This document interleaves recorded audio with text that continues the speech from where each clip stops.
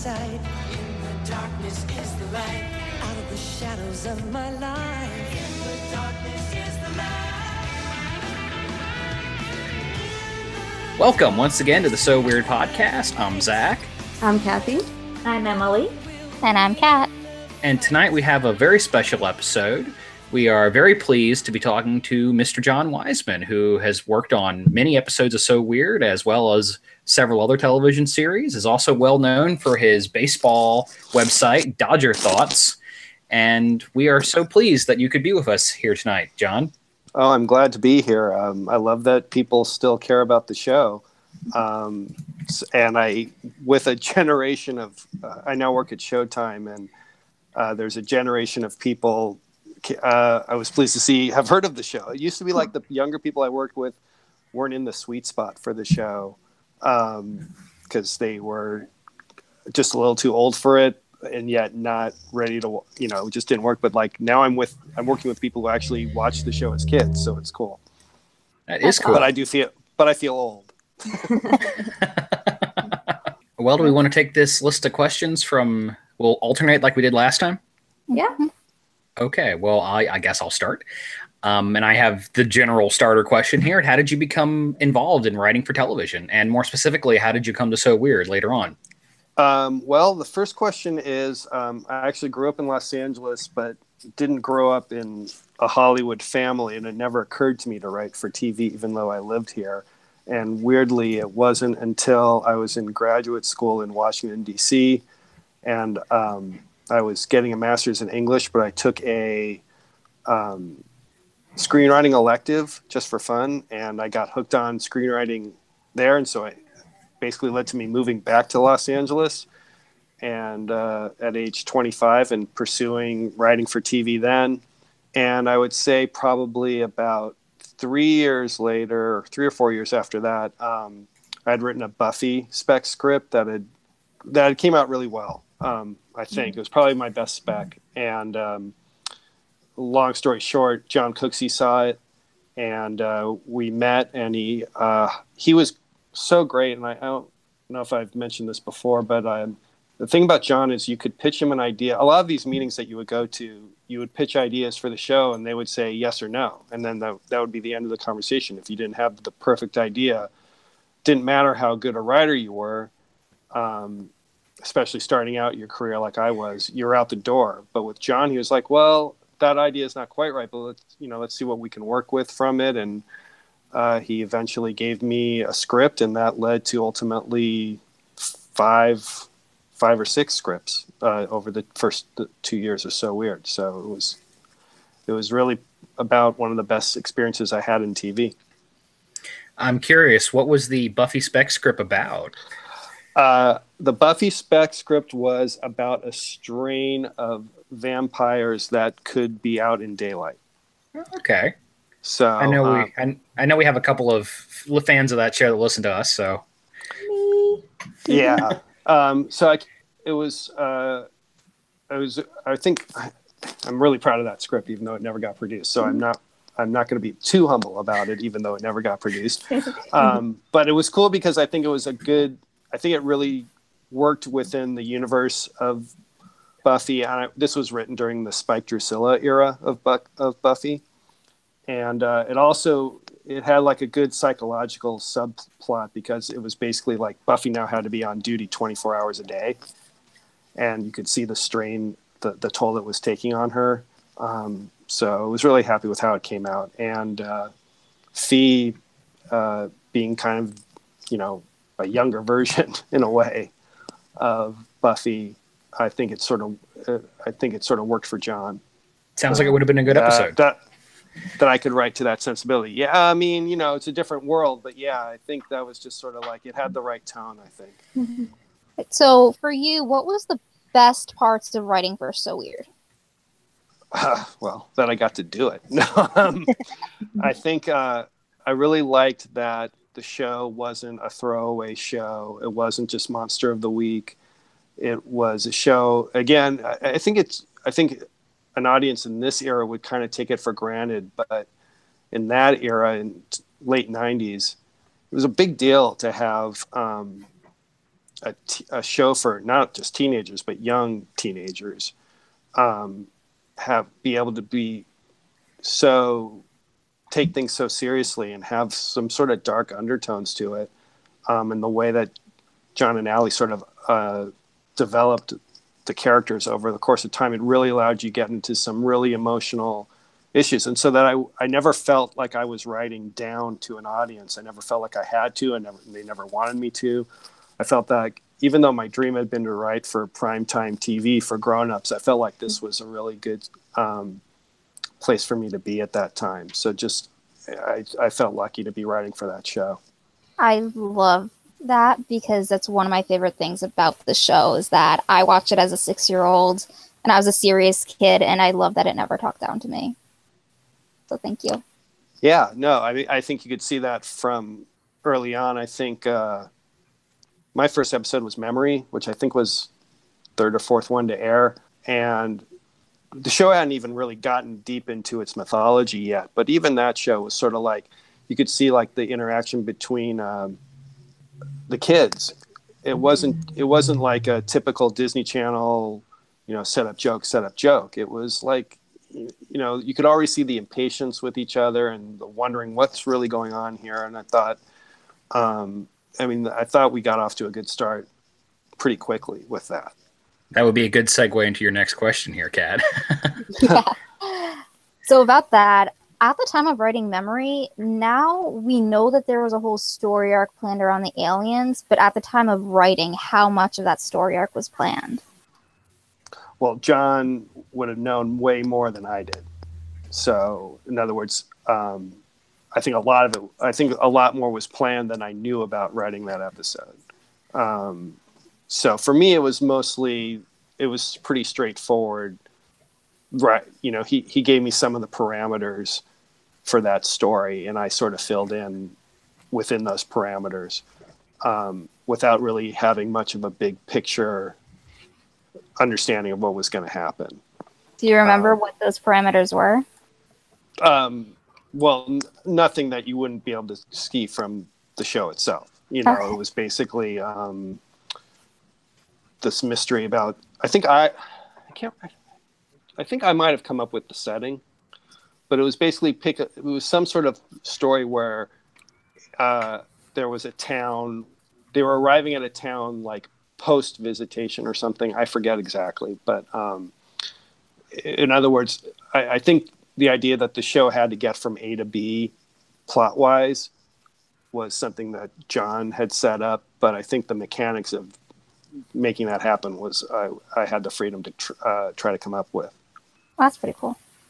Yeah. So Kat asked you what was the best part of writing for So Weird. So I was wondering if there were any things that were particularly challenging for you to write, any particular scenes in your episodes, or maybe a concept that you were writing about that required more extensive research.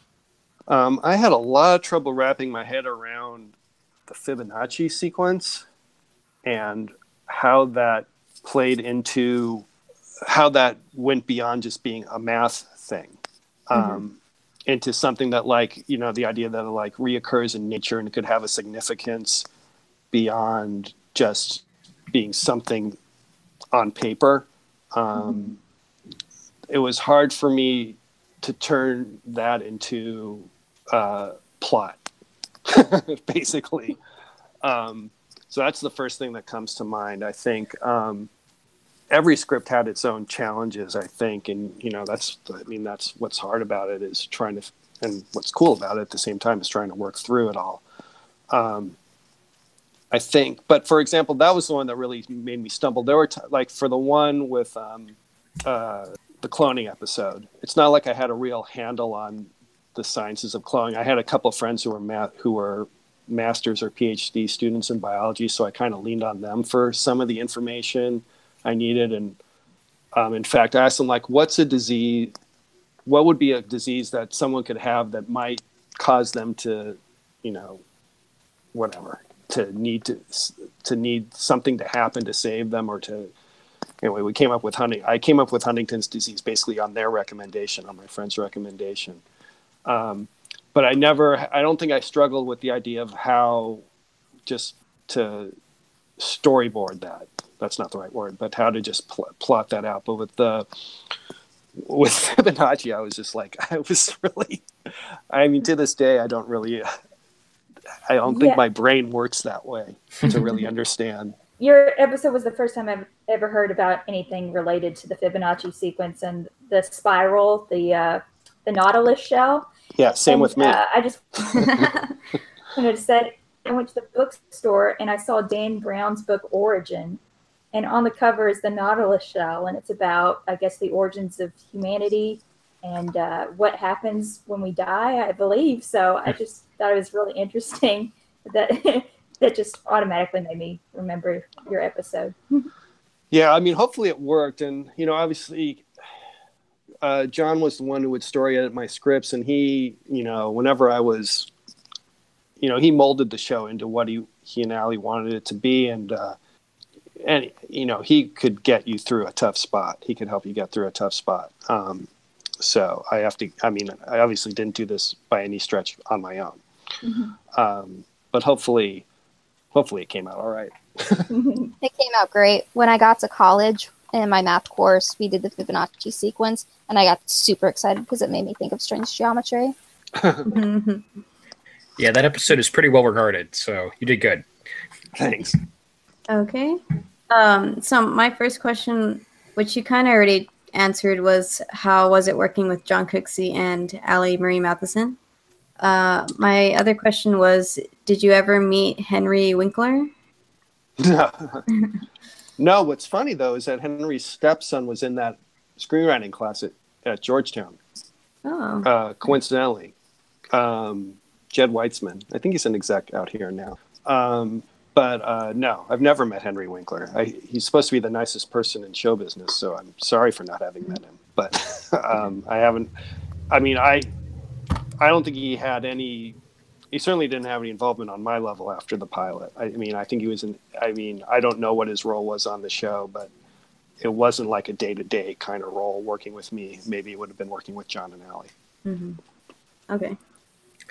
Well, just stepping outside of So Weird, I'm a little curious. You've done a lot of work in animation, children's shows, cartoons, and things of that nature. And first off, I'm interested in what are the differences in writing for live action versus writing for animation. And being a kind of a big nerdy person, I'm curious about the work you did on the Starship Troopers cartoon and more recently on Young Justice, which is a show I love. Yeah. Well, the fundamental enormous difference between writing for the two is that with animation, you really direct on the page. So your stage directions have to have every shot plotted out. Because you're literally giving instructions to the animators of how to conceive the scene. It's not that the show doesn't have a director, but in a live action show, a director can sort of figure that out and will figure that stuff out after the script is completed. But with animation, it's all, the voices are being recorded early on, then it's being sent out to be animated, so everything has to kind of be in place. And so that was a huge adjustment to try to realize how precise you have to be. You have to call out every camera angle in an animation script. In a live action show, they don't want you to do that at all. They want a minimum of stage directions, just enough to get you through so that they have the basic idea of what's going on. I'm not a director innately, so I tend to like the live action format more. I'm more interested in what the people are saying, or I guess on some level thinking, than what angle the camera is going to take. But it can be fun to kind of try to see if you can come up with an angle that then gets played out in the show and ends up being kind of cool in an animated show.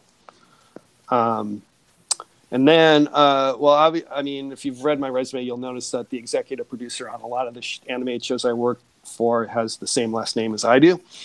That's my brother, Greg, and he's really a career, just a great leader in that field, having, done shows like Gargoyles. Yeah.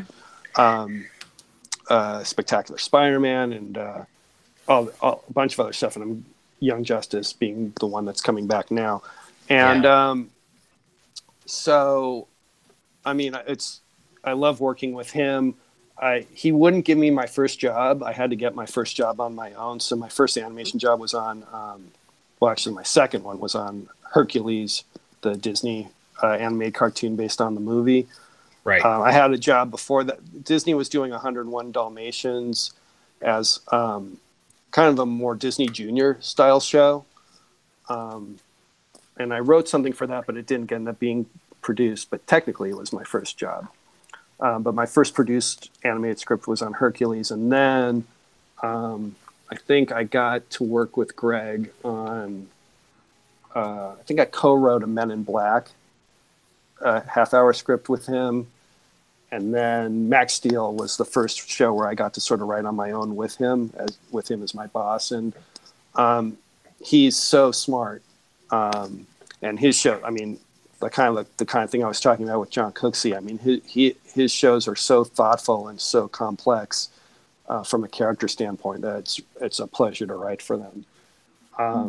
And I would have been happy to continue writing on Young Justice and fully intended to, but which I wrote for the first 2 seasons of Young Justice, and then Warner Brothers sort of out of nowhere invoked this no nepotism clause. So even though I had previously worked for Greg in a number of circumstances and had earned those jobs legitimately, because like I said, I had built my career before I started working for him. They just wouldn't grandfather me at all. And it was really frustrating because I'd really love to be a part of the upcoming season of Young Justice, but I was going to ask if you had any involvement with the new season. That's disappointing. No, that's weird that they would do that. I literally did. I rewatched the first 2 seasons, which it's not a chore, but I rewatched all the episodes, and we did all the research. We had a new Bible was kind of being developed, and then literally the week before our first story meeting, I was told. Actually, it might have been the night before, but shortly before, I was told not to come. So it was a bummer. That's really weird. But so it goes. The show will be great even without my lowly presence. And for the record, I love gargoyles as well. So yeah, me too. Yeah, I mean, gargoyles is the one that really is sort of still, I think, preeminent for so many reasons. Just today, they were talking about how supposedly Jordan Peele wants to make a live-action Gargoyles movie for Disney. Okay, so. That's what I was wondering. I saw stuff on Twitter today about Jordan Peele and Gargoyles, and I couldn't find the article that it was linked to. Was it an article or was it a tweet? So it was an article, and supposedly he pitched the idea to Disney, and Disney isn't sure if they want to do it, which is absurd to me. I mean, the guy just won an Oscar. Let him do whatever you want. You're Disney. You're the biggest film company in the world. But yeah, I mean. Yeah, that show is, I know in some level people are sick of revivals, but that show is overdue for coming back. I just hope Greg gets to be part of it. Oh, yes. I definitely agree with that. So that was off topic, though. Yeah. So getting back to So Weird, I've noticed Getting back to So Weird. like 3 out of 4 of the episodes that you were part of were more sci-fi based. So which do you personally prefer writing for? The sci-fi based phenomena or the more supernatural based episodes? Well, I guess I didn't think of it in those terms. So I'm not sure if I have a preference. I think my point was, could I see where the characters' journey was, what their character's journey was, and whatever milieu or world it was set in, I feel like I could work within that world, same as if it had been, if it were a cop show or a medical drama or something. I feel pretty comfortable going from one place to another.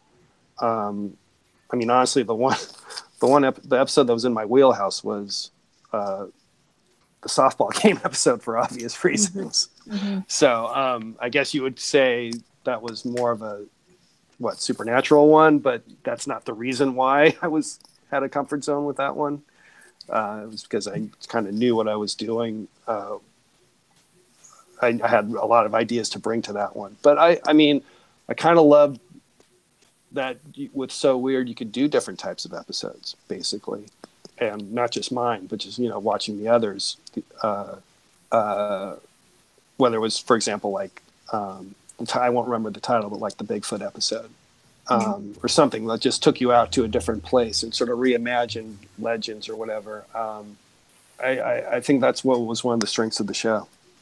We interviewed Dave Squatch Ward, and one of the questions we asked him, I'll ask you now. I think it should become one of our traditions. Have you ever experienced anything paranormal? And if not, what's the weirdest thing that's ever happened to you? I don't know if this counts. I can remember, well, I'm sure this doesn't count, but I'm going to say it anyway. But as one of my earliest memories at age 3 was spending a night at my grandparents' apartment and absolutely being convinced there was a ghost there. Absolutely being convinced, to the point where my parents had to come out at midnight and pick me up. Now that's a 3-year-old, so I don't know if that qualifies as like really having experienced something, but it's probably as close as I can get. I don't think I'm someone who, I mean, that hasn't been sort of my daily life kind of thing where I'm like kind of feeling like there's something else happening around me. So I don't know. I think that may be it. I don't deny that. I mean, weird stuff happens, but, and often I'll think the fates are against me or something, but I don't think that's really what in the spirit of your question. I don't think that's it. All right. My next question is, were any good relationships formed during the run of the show? Well, I mean, I really valued the relationship with Jon. I was in Los Angeles and the show was shot in Vancouver. I went up there once. I saw my first episode being filmed, and I paid my way to do it just because it was such a thrill for me. And then the other relationship whenever I did that chat with you guys a couple of years back online, I think. Yeah. So, I mean, my first date with my wife was at the So Weird premiere party, so I guess that relationship counts as a good one being formed. So we're coming up on 20 years on that next January. We'll be congratulations. I'm coming up 20th anniversary of our first date. So and at that, there should be some sort of So Weird anniversary celebration for that. There should be. There should be. I concur, and that's so sweet. Yeah. But yeah, I mean, honestly, I was pretty marooned down in Los Angeles. Jon had been in Los Angeles. Jon and Allie had been in LA, basically, I think, doing their careers. And when they got hired to do So Weird, they went up to Vancouver and 20 odd years ago, and they never left. So I didn't have a tremendous amount of interaction. It was nice to meet the cast when I was up there. I met everyone except Mackenzie. But that was, and I saw them at the premiere party, and then that was literally it. That was the last time I saw anybody. Okay, do we want to introduce some questions from our listeners here? Mm-hmm.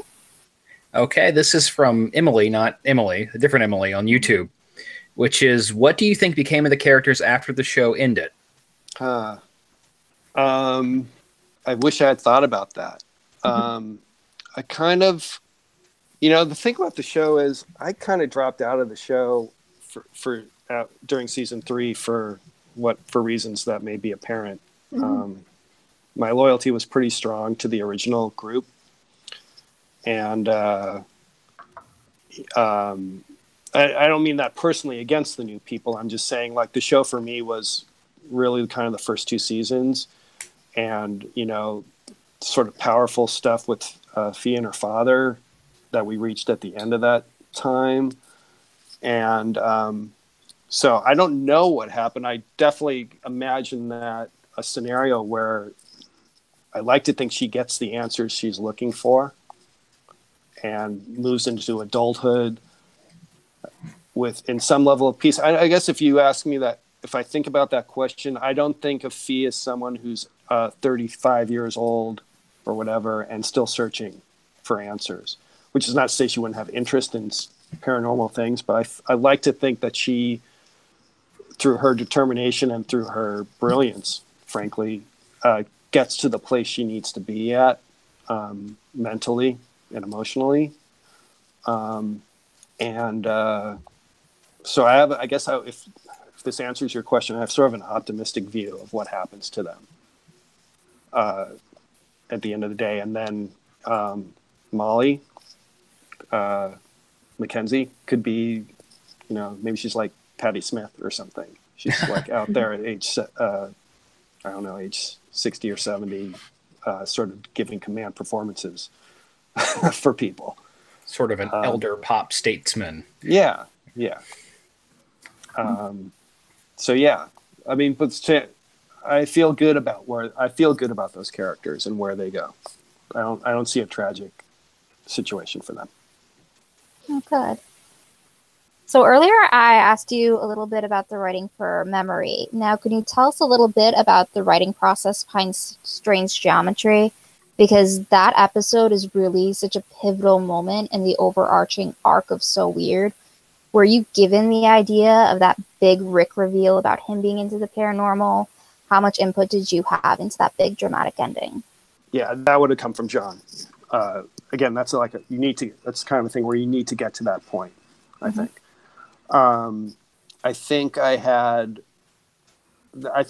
may have been the hardest episode for me to write, because it was hard to just sort of hammer out how we were going to get there. Is that the episode where we introduced Papa Bear? Yes. Okay. So that was stuff like that. Stuff like that comes pretty well to me. Like the sort of interpersonal stuff, the stuff that builds to where you go. I mean, we got there. We got there, but that's part where I think I had to really do a lot of revising to try to hit that stuff up, hit it in the right way, and to make it, because you had to make it believable, and you had to make it fantastic, not in the greatness sense, but in the sort of supernatural sense. And I had trouble. Among the things I had trouble with during the writing of the script was sort of visualizing. Even after we came up with kind of what the solution was to get to the end, I had trouble visualizing how they were going to pull this off from like a set design standpoint. I think they did a great job. Mm-hmm. I don't know. I haven't watched the episode recently. I hope it still holds up today, but I remember thinking at the time they did a great job with the visuals of that. But in writing, I was like, are we pulling this off? Because if it did look bad, I think that would have deflated the drama of it all. But yeah, that was a hard process. I was glad to get through it, and I was pleased with how it came out. But I'm no magician, so that was a hard script to write. Well, you did a phenomenal job with it. It's Thanks. One of the episodes that I've always remembered. When it first came out, it gave me nightmares with that newsreel scene. And yeah. Still just holds up so well. Yeah, they did a good job. That's the thing. They made difficult things work visually on that show, that considering the budget that they must have had to work with, I think it's pretty impressive. And in the era they were working in too.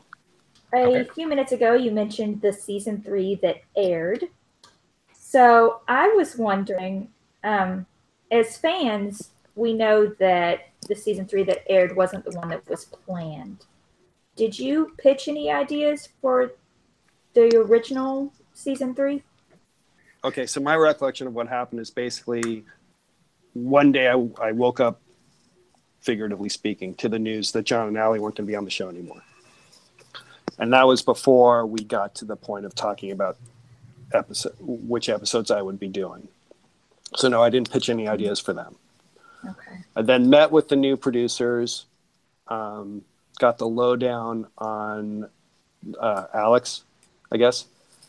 And I had a very friendly, nice meeting with them. Again, none of this is personal. None of this is personal. It was just I pitched some ideas. They weren't flying. The response I got was more discouraging than I would get for Jon. And you have to I have to explain to you something about my personality, which is I don't, or at least in that time, I tended to think the grass was greener at other places. And so I mistakenly, I would say, kind of withdrew from So Weird, and basically tried to hook up with another show. I remember there's a show called The Jersey on Disney Channel that I had a couple of meetings with, and I felt pretty confident at the time that I could get a script or two with them. And that didn't pan out, and then I found myself sort of out of work from either show. So it wasn't a very smart move on my part. Wasn't the first time I did something like that, and it wasn't the last time I did something like that. But I wasn't connecting with the show, with the new show in season 3, the way I had with the first 2 years. You weren't the only one. Well, maybe not. I mean, I definitely take responsibility for it. You know, I will say, once Jon and Allie were gone, it kind of let the air out of the balloon a little bit for me. But that doesn't mean you shouldn't step up and make it work with whoever becomes in charge, especially because it wasn't like they were tyrants or anything. I don't know if they were right or wrong in what they did. Like I said, I never really ended up watching season 3. But I know there was the directive to make the show lighter. And that was sort of, to me, unnecessary and kind of antithetical to what defined the show. But again, it wasn't like, I don't know if that there was no solution to that problem, or at least as far as my role on the show. So it's just kind of a combination of things, but yeah, it just didn't happen. Just couldn't connect on stories for them. I understand. I think we all do. Yeah, you're parroting a lot of thoughts we've mentioned on this show. So our next group of questions here is from a listener on YouTube by the name of Gino.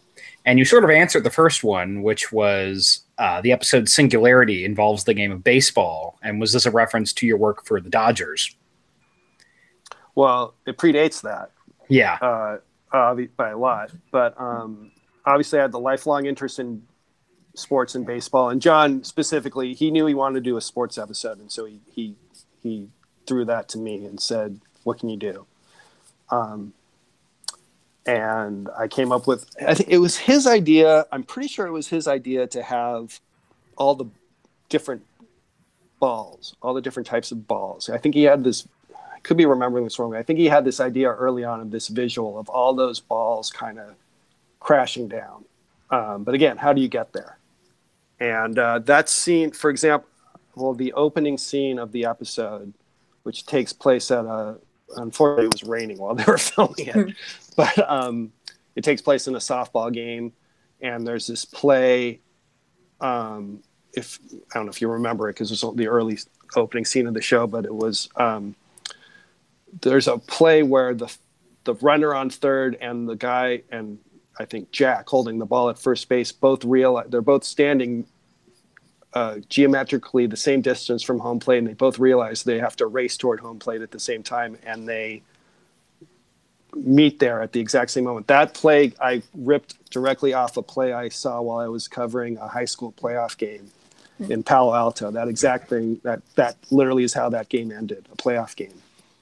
The same thing. And I wrote that up, and Jon thought it was brilliant, relatively speaking. And I was like, and I took all the credit for it, even though, and then later I told him, well, I didn't exactly make it up.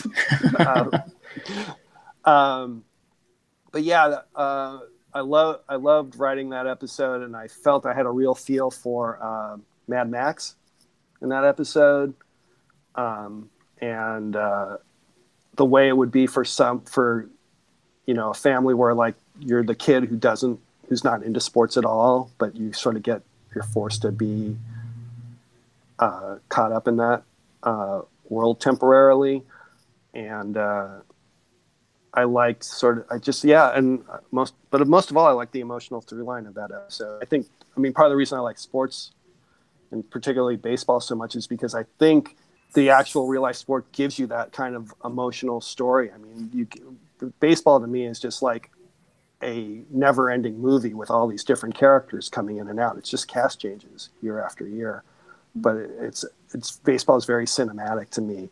And so I always was eager to sort of see if I could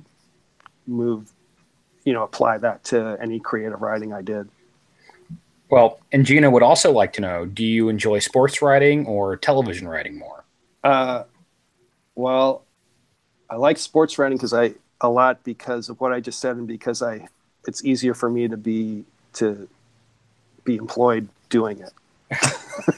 I think my dream career still would have been in TV writing.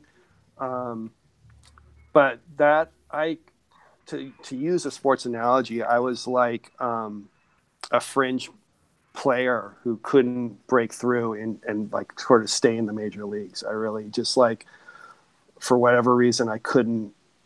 I would interview for and pitch for primetime shows, and I couldn't break through. And I finally, I got dropped by my agent in, I think the end of 2000, and spent another year trying to get a new agent, and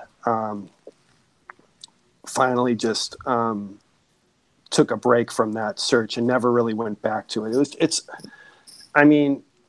Writing and entertainment has so much rejection involved. I mean, obviously there are some people who manage to bypass that completely, and more power to them. But for someone at my level, it was, God, it was great when when things were happening. But when you go through these stretches where it wasn't happening, it was really hard on me. And really affected my self-confidence. I was unemployed when I got married. It's not necessarily, I was fine except you start to think, well, should you really be unemployed now? So it's just, I'd love to, and like I said before, I would have loved to have been writing for Young Justice, but I haven't been actively in the game of TV writing for several years now, really. And I kind of think now at my age, it's a little hard for me to consider trying to go back. I mean, you never say never, but I think my path, I've written 2 books now, 2 nonfiction books, and my path, if I ever were to try to pursue that, would be to try to write something that then could be adapted either by myself or someone else. But get a book published and then get it adapted, because I don't think anyone's going to be looking right now for a 50-year-old writer with my credits to, start staffing on their show or something. And I don't mean that to sound depressed. I hope that didn't come across as depressed. I'm very good with where my life has gone in the past 20 years since that So Weird party. But yeah, I definitely love writing for TV and would still do it at the drop of a hat if it were feasible. Well, and that leads into Gino's last question, which is, if a So Weird reboot ever came to fruition, would you be interested in working on that? Yeah, 100%. 100%. For sure. I'd love to. I'd love to see it happen. I mean, I don't know. So let me ask you guys this. If you fantasize about something like that, is that with like Fee as the mother, or is that like you're getting a new 13-year-old Fee and telling the stories again from her perspective? Well, when we've talked about it, it's usually been like So Weird, the next generation. So I think that's sort of the idea would prefer to see in the discussions we've had about that. Yeah, I definitely love all the original casts.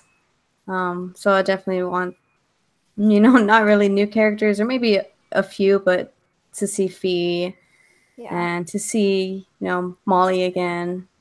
That would be great. The big thing for me is seeing Fee finish her journey. Yeah, but that's the thing. So if you want to see that, you sort of got to go back and let. Do you think either you got to go back to have a new actress playing her at 13, or you got to say, oh, her journey's been going on for 20 years, which is interesting, but pretty intimidating. I mean, Well, my God. You know, maybe they could do an animated series. Yeah, and they could use Kara for the voice. That would be awesome. Well, and then the funny thing, of course, is that, I don't think this is actually happening, but, they talked about this Mad About You revival. Right. Which has you wondering what Kara's character, what would Kara end up having a role in that show somehow, which would have been really cool. Well, the episode she was on, I believe the adult version of her character was played by Jeanine Garofalo, if I remember correctly. So, oh, was it? I believe so. Yeah. Interesting. Well, still possibilities there. You never know. Yeah. Right. So, do you have any funny stories about what went on behind the scenes in the writing process of So Weird? Well, yeah. If me sitting, banging my head against the wall, trying to figure out how to solve that problem in my bachelor apartment is funny, that's probably the most. I do remember I had this joke in the baseball script. That was a Mark McGuire, Sammy Sosa joke, because at the time of the script, they were breaking all these pursuing all the home run records, and I had this joke about them, and John cut it. I was like, how could you cut that joke? It was so good. And he's like, it's going to be dated by the time X amount of months or years go by. I'm like, no, this joke is timeless. This is the perfect joke. This joke will last longer than this show will. It's the joke for all eternity. And he was right, by the way. The joke would have been dead in within 18 months probably. So it makes me laugh thinking about that. I mean, honestly, I think I was there's some sort of inside jokes. I name characters after friends, for example, and I mean, little stuff that no one else would care about. I think I really was happy with Papa Bear for some reason. I can't really explain why I loved that so much. Partly, actually, John loved it too, so maybe that part of the reason I loved it is because John loved it, and it was always cool to get his approval on something. But I just everything from the moment I came up with their exchange where she goes, "Hey," he goes, "Me Cubs," and she goes, "Hey, Papa Bear," and the way that played out into something that just really spoke to their relationship just through those two tiny lines of dialogue. I mean, again, this is pretty far afield from what your question was, but I really get a kick out of remembering that. That's really cool to know that you were behind Papa Bear. Yeah. I mean, I can't take credit for much in the way of creating characters per se on that show, but I feel good about my contribution there. I mean, I guess I helped launch Kevin Zeger's career. Indirectly. Okay, well, this next question is from another listener of ours, Corey, and it's very simple. What's your favorite episode of So Weird and why? Well, the Singularity has a special feeling for me, but I don't know if that would be, it's not a pivotal episode in the show, per se.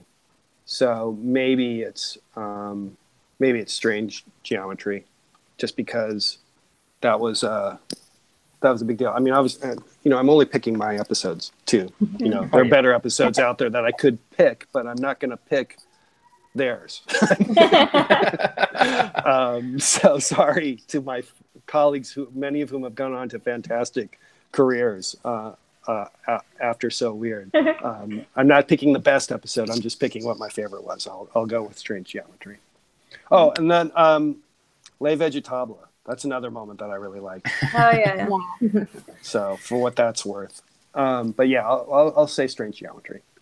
And Corey would also like to know, at the time when you were working on So Weird, did you ever think 20 years later it would still have a fan base that we would still be talking about the show all this time later? well, it never occurred to me at the time. Again, so you're giving me credit for thinking about a lot of things. Like it wasn't a yes or a no. It's just like I just wasn't thinking that far ahead about a lot of stuff. Also, this was a world where, the internet was brand new at this time.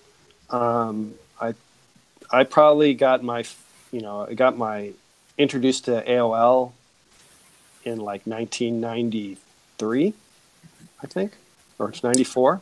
Did you get one of the little discs in the mail? Of course. Well, those were everywhere. I don't know how. Those were literally everywhere. Like you'd see them at supermarkets. There'd be stacks of them. And I had a dial-up connection. And but I wrote. Did you guys ever do the So Weird Online stuff? Unfortunately, no, I didn't. I'm so sad I missed out on that. I have a little bit of memories of it. That's a long time ago now, but I vaguely remember visiting the website. So I did, but only in season 3, and I hated it. So I don't know about season 3, but for seasons 1 and 2, I wrote the online stuff. Cool. And but it was like you have to. I couldn't even see what I was writing. Like I would write these little scripts. They'd be, I don't know, I think they were like 5 pages or 6 pages per. You would call it a webisode, but they would get computer animated online in very simplistic ways. And I had a dial-up connection to AOL.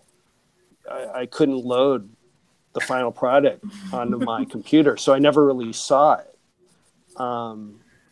But it was just it was basically this So-V character. Yes, I've seen like screen captures of it online. That all got down when they redid the website for season 3. Yeah, it's all gone. It's just, I'm sure it's gone forever.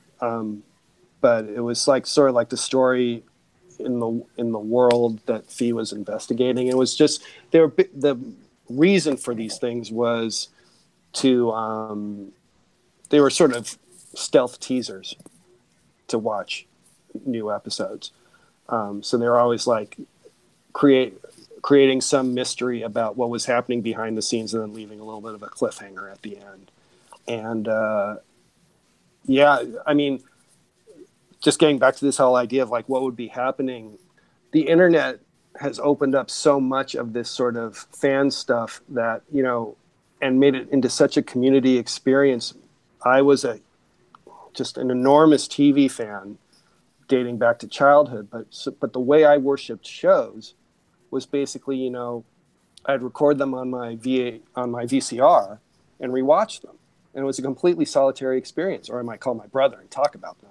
But there was no community, not even in there were chat rooms, I guess, but it wasn't like a chat room was sort of some sort of like global phenomenon that it enabled something like that. It was just like literally you might even be with, maybe there'd be like 10 people who had your same interest or something. So I had no idea what the internet was going to be even then at that point. I don't think. There was no Google. There was no, I don't think, Yahoo. I think GeoCities was the popular way to have your own personal website, which is, people rightfully mock that today. The late lamented GeoCities. Yeah. So, or Alta Vista? I'm trying to think of these. These are all blurs from the past, but I can't even describe to someone who is, I guess, under the age of 30 or 25 for sure, what it was like 20 years ago. It's such a, for all the faults that we have in our social media today, it's just such a richer era for community today. So no, I had no idea. I'm glad the show, especially because it's amazing because the show doesn't seem to be available anywhere. So it's amazing to me that anyone still talks about it, even whether they thought it was great or not. Well, the next question Corey has is, do you have a favorite song from So Weird? I'm blanking on everything but In the Darkness right now. That one's a great one too. Well, that's like the definitive one, right? Can you give me some choices? The River, Love is Broken, Rebecca. Yeah, The Rock. These are ones we like. Maybe a Rebecca, but I'll go within. I'll go within the darkness. That's that's the show. You know, it's not a clever pick, but it's like, to me, it's definitive. And then lastly, Corey would like to know, what is your favorite project out of everything you've worked on? I think So Weird. No, I was going to say, don't feel pressured to pick So Weird, just because that's the topic of this podcast. I wanted to give it thought just to make sure. I didn't want to do a throwaway answer, but honestly, yeah, I think it was this. Oh. Very cool. Jessica Williams. I met Jessica Williams while working at Showtime, and again, this goes back to your earlier thing about people still loving the show. It's like she was a big So Weird fan, and so just to be able to like find someone who in person who was that excited to meet me only because I wrote, like, she was excited to meet me. I mean, I don't know if she was really excited to meet me, but she was like genuinely enthusiastic to talk about So Weird. Like that's cool that a show for young kids could still have that kind of pull today. Especially when it's kind of been relegated to obscurity. I think it's cool. Okay. And this is from Facebook, from Lauren. She asks, if you haven't already answered this, she said, can you recall your creative process of writing these scripts you did for So Weird? Well, you have to go through stages of writing a premise, or outlining the show, and then writing the script. Different producers like different levels of detail probably in their outline. I feel like Jon wanted a pretty detailed outline, although I'm having trouble remembering that part. But basically, when I got to the script stage, I did what I called a sandpaper draft, which was rougher than a rough draft, where I would really just write. I would convert the outline into script form and not give it any thought about whether any of it was any good, any dialogue. I would blow through it in completely uncensored, as far as like deliberating over a line or deliberating over direction. I would just go through it methodically, just getting it into a script form. And then basically I would just keep making passes at it and after the sandpaper draft, I would just start revising from page 1 on and go through it as many times as I needed until I was ready to send it off. And then I think once I hit a home run where Jon said this was close enough to where he could take it from there. But usually you'd get notes, and you do another set of revisions after you got Jon's notes. But yeah, that works for me because it's just basically it's a cliche, but you're chipping away at a sculpture until you get to where you're getting rid of all the stuff you don't need, and until you get to where it needs to be. And you struggle at certain parts, and one page might take you half the entire script time or something to finish. But that's just sort of how it goes. It's a process that it became a pretty regular process for me. And would it be difficult to write the scripts for, a 24-minute show? Difficult as opposed to, you mean because of the length? Yeah, the lengthwise. Like if you had more ideas or where things cut a lot. Usually you find yourself at the end of the day struggling to fit in to the length, to fit it in, basically. You might be short on your first draft, but by the end you're usually long and trimming, and in those days at least, maybe playing with the margins to try to make things work, to make things look like they're the right length. But yeah, I mean, you get there. It's nice to have. I don't know how people do it today in the streaming age when they don't necessarily have time limits on their shows, but it's. There are times where you'd really be frustrated by having to cut, but usually it's to your benefit. That kind of ties into another question from Andrea. She was asking, were there any scripts you wrote for So Weird that you were proud of, or any scenes that ended up being cut or edited for time? I can't remember what was cut, which is a lesson. You won't remember usually. So it's probably good enough to go. I mean, it's probably bad enough to go. I mean, I remember all the scripts fondly for different reasons. I don't, for example, think Memory was by any stretch the best one I wrote, but I still have good feelings about it. And like I said, I really struggled with parts of Second Generation, but I still have great feelings about that show. But all of them, I really do. I mean, I don't think I would have, with that show, there was never a case where I had to turn in something feeling bad about it. Okay. All right, and a more general question. Which was your favorite character on the show and why? Well, Fee, for, I think, obvious reasons, not to shortcut it. Just a great character. And again, I think in this era, probably maybe more taken for granted, but I think even in this era, though, let alone back in the 90s, it was still, I think you guys would know this for sure, obviously, but, to have a female protagonist like that in that world, I think was still semi-groundbreaking. Buffy was brand new at that time, and Buffy is definitively groundbreaking. So I wouldn't say that Fee was derivative of her, but so I'd give Fee credit for standing on her own, but she was, a really dynamic, great character, I think. And so my point with Buffy being Fee might not have been the first one to come along in that era, but she was still sort of an exciting thing to have in a girl. Okay, and then our last listener question. Well, actually, this is from Melissa, one of our occasional co-hosts. What advice would you give to aspiring writers? Okay, so obviously the obvious one that you don't need me to tell you is to be writing and to be writing a lot.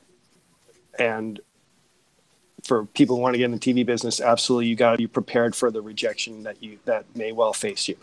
I think the piece of pragmatic advice that I can give you that is also pretty fundamental, but maybe not quite as obvious, is first of all, network like there's no tomorrow, and don't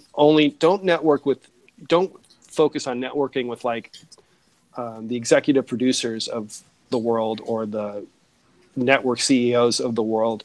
Network with people that you're comfortable with. Network with people your own age. Network with people who have entry-level jobs. Just get to know people because they want to do things too, and it's great to have people who have the same goals in mind. And then whether you work with them in that moment or a year from now or 10 years from now, as you guys move up in this industry, they'll know, if they know you, that is an immeasurable advantage to have.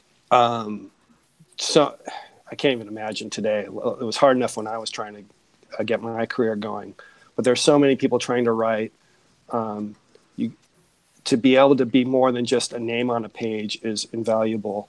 The other thing I would say is, I was pretty much a writer straight through. I didn't have any other skills to offer, and I didn't develop any other skills. But, in the YouTube era, if you can even create your own 2-minute video, your short something, do something that puts your, again, goes beyond just like what a spec script would be, to make your presence known. Start your own web series, do something, take control of your career as much as you can. Don't sit by the phone waiting for something to happen. Your agent is mainly there to negotiate deals that you've pretty much found for yourself. Certainly at the entry level, agents are not in the business of starting careers. Agents are in the business of taking careers and I was going to say exploiting them, but maximizing their potential. But they are not in the business of getting you off the ground floor. And one of my biggest mistakes was thinking that when I got my first agent, I had two, ultimately, that I'd solved my problems, and now they would find me work. They did get me the interview with So Weird. That happened, but for the most part, it's really up to you to make your career happen. So use every means you can. If you're in your 20s and you don't have kids, you're not married, whatever, I tell you, that time that you have to yourself, you'll never have it again. So when you have, you use all that time. That's the big advantage you'll have at that age. Okay. Since you write for the LA Dodgers and I'm a Mets fan, I have to ask you this question. How was your reaction to Chase Utley's slide that broke Ruben Tejada's leg? I thought it was valid. It was not intentional, but the way the game was played at that time, it was legitimate. I'm happy that they've made the rule to ban those slides. I think you saw, I recall when I was writing for the Dodgers at that time, I think it was Daniel Murphy had done a very similar slide not long before. And, no one really said boo about that. But if that's what it took, I'm really sorry. Was it Rivera whose leg was broken? Ruben Tejada. Tejada, sorry. It was terrible that happened, unequivocally. But I think that was the game at that time, and so it's fine that it's changed since then. But yeah, that was quite a moment. Yeah, I was at the game at Citi Field right after it happened. It was crazy. Yeah, and it was glorious. Yeah. Okay, and this is my last question, our last question of the Q&A. Is there anything you want to say to all the So Weird fans now that are going to be listening? I'm just glad you're there, honestly. I don't know if this show means as much to the other writers as it did to me because, a lot of the other writers went on, like I said, to do big things. But this show meant a lot to me, and I was really proud to be part of it. I was genuinely proud to be part of it.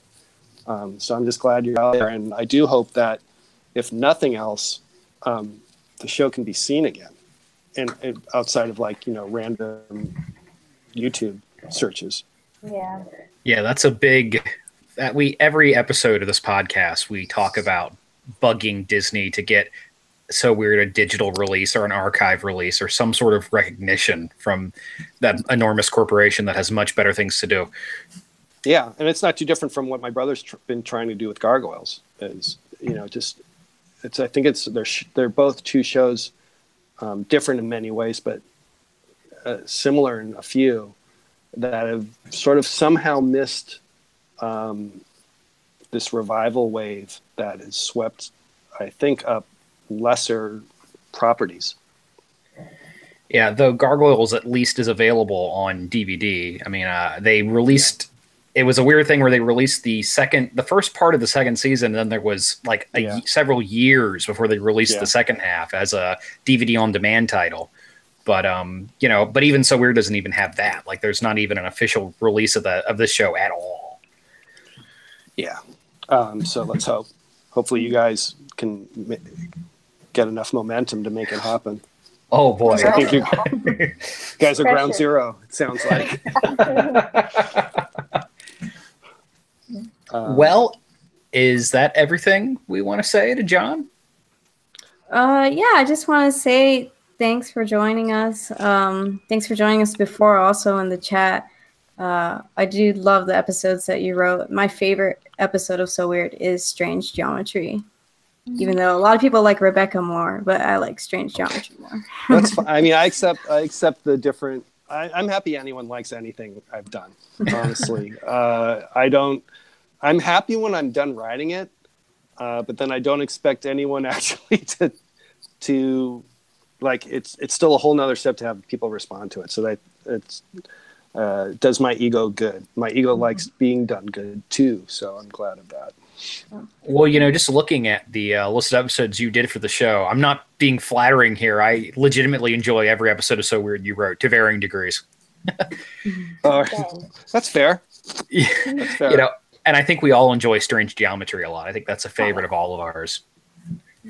Yeah, I think again, give credit to Jon Cooksey. That episode doesn't become what it became without him. I just, I did what I did to make it happen, but the vision for it is really, above my pay grade. All right. Well, I guess we'll just say, thank you once again so much for coming on the podcast and talking to us. We really appreciate it a lot. Yeah. Thanks for having me on. This was fun. All right. Well, in that case, I guess that brings another episode of the So Weird podcast to its conclusion. Thank you so much for listening, and keep the faith. And keep bugging Disney. Yes.